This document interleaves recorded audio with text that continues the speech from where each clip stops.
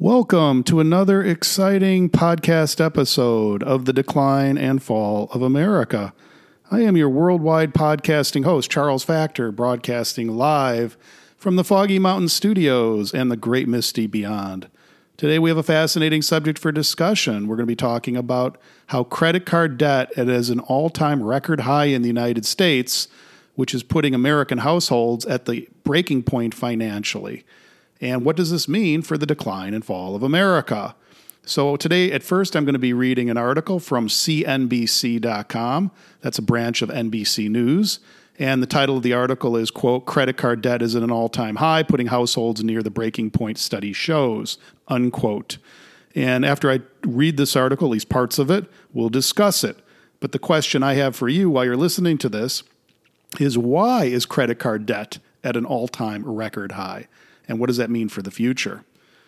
Here we go. Quote, "More consumers are leaning on credit cards to afford increasingly expensive necessities such as food and rent. That helps to propel total credit card debt to a record $930 billion at the end of 2022, which is an 8.5% spike from a year earlier, according to the latest quarterly reports by TransUnion.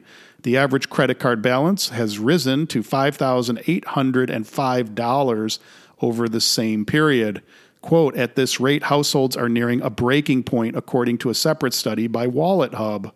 Quote, "Using the Great Recession as a guide, the projected breaking point is the level of household credit card debt that will become unsustainable for most people, according to Jill Gonzalez, an analyst at WalletHub.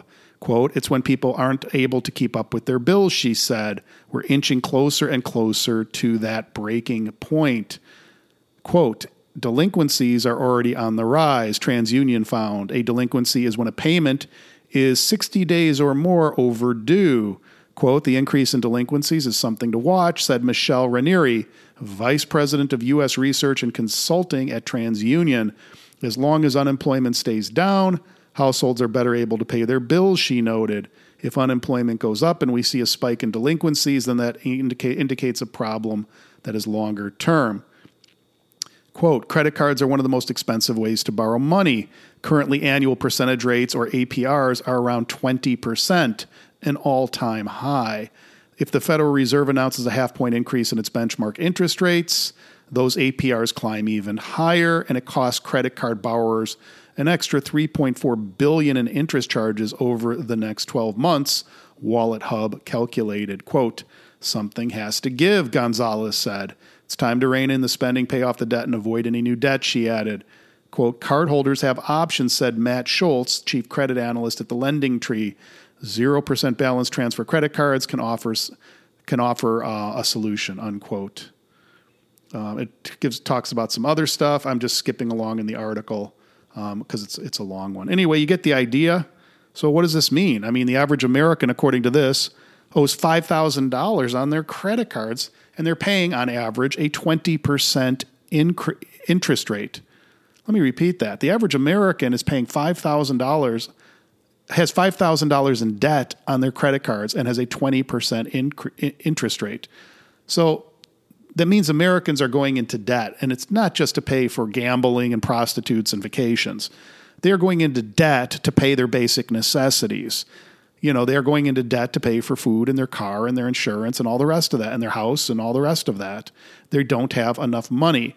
As I've said in previous podcasts, the American middle class is shrinking because salaries have not kept up with prices over the last 50 years. So people have less money coming in. They have more money going out. What makes up the difference? How do they get by? One of the ways that they get by is by running credit card debt. Another way that they get by, some people, is by prostitution. You may think I'm kidding, but I put out 2 previous podcasts on the subject. You can listen to them and you'll find out that I'm not kidding. Prostitution has increased dramatically in this country. What do people do when they run into debts that they cannot pay? Well, bankruptcies go up as one thing. And you heard in this article that delinquencies are going up. Delinquencies meaning that they have debts that are 60 days or older that they haven't paid on. And after 60 days, eventually that can turn into bad credit, and it can turn in at that point to bankruptcy filings. So you can have delinquencies that turn into bankruptcies, and bankruptcies can discharge some of the debt, But then the whole process starts over again. And of course, when people file for bankruptcy, it means other people don't get paid. And that creates a problem for the people that have sold them goods and services when they're not being paid for those goods and services.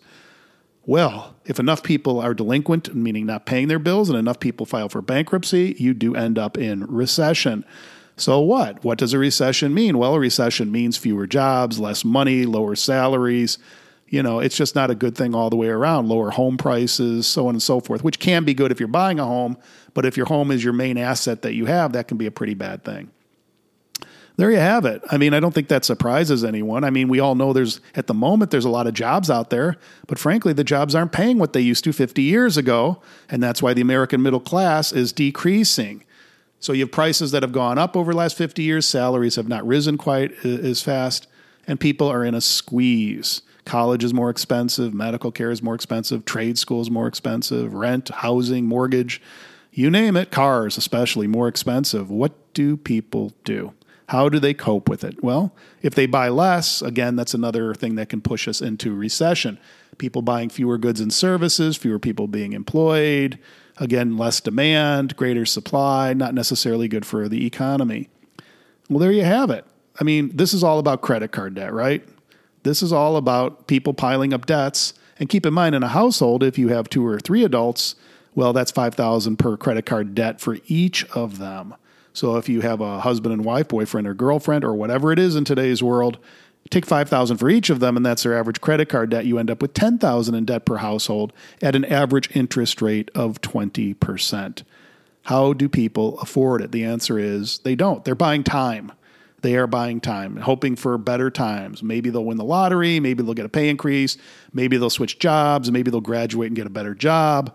Who knows? Or maybe they'll wait till the kids are older and in school and then go back to work. They're just buying time right now, or they're hoping for an inheritance. Who knows? But people are going into debt, and they're going into a lot of debt.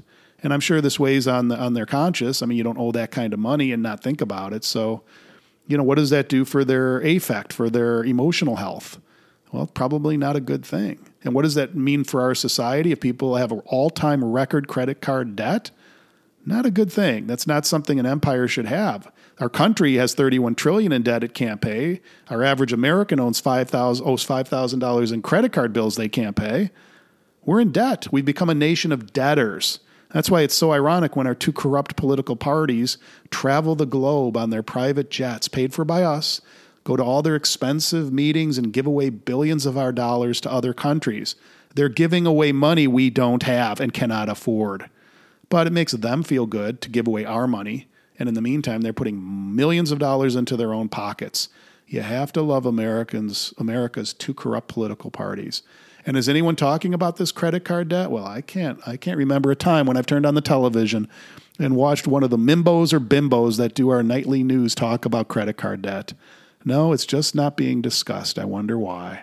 In any event, you have to ask yourself, are you in credit card debt? Can you avoid it? Can you reduce it? Can you pay it down? Or do you need to start thinking about filing for bankruptcy and getting a clean start? I don't know. It's your finances, but not just on an individual level. Look around you. This is everybody. And what does this mean for the decline and fall of America? I am your worldwide podcasting host, Charles Factor, broadcasting live from the Foggy Mountain Studios and the Great Misty Beyond, wishing you a great day.